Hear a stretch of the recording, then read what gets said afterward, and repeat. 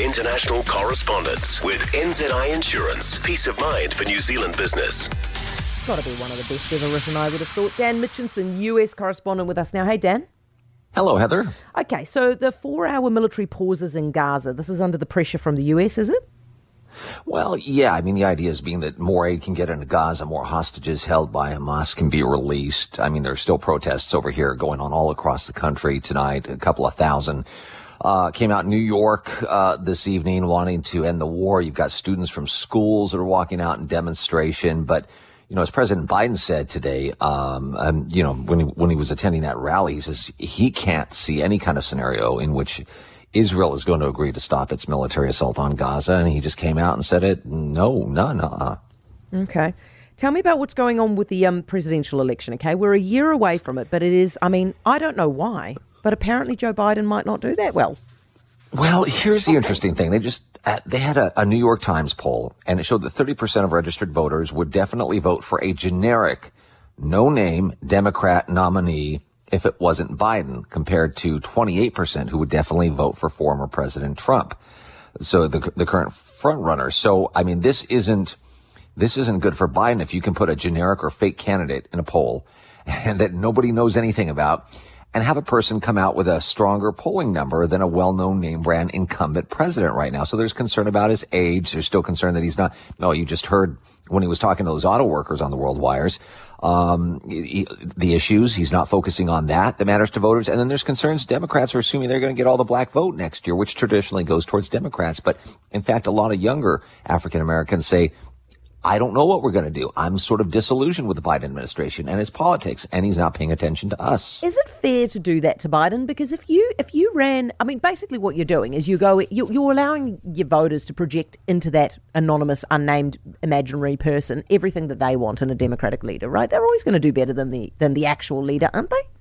Well, I think you bring up a good point, because years and years ago when Colin Powell was you know, there was talk that he might run, but nobody knew anything about his background. Nobody knew anything about his politics except what he had done in the military right now. So they were projecting on him that he would be this ideal candidate.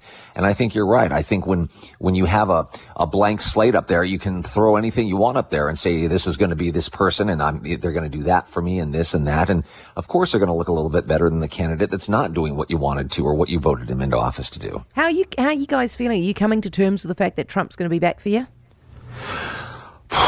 I think a lot of people are. I think it showed up that he didn't show up at the third GOP debate the other night as well. I mean, he just feels like he doesn't have to right now. You know, let everybody else duke it out. Maybe one of them will end up being a vice presidential candidate to him. But yeah, I think there's a very strong possibility that this time next year we could be saying again, President Trump. Hey, have the actors actually met yet? The leadership of the actors met to ratify that deal, approve it?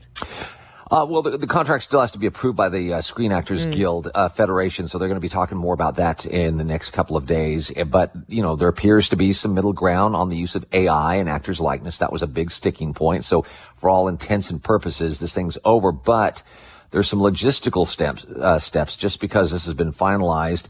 I mean, filming is going to take months to return to full swing.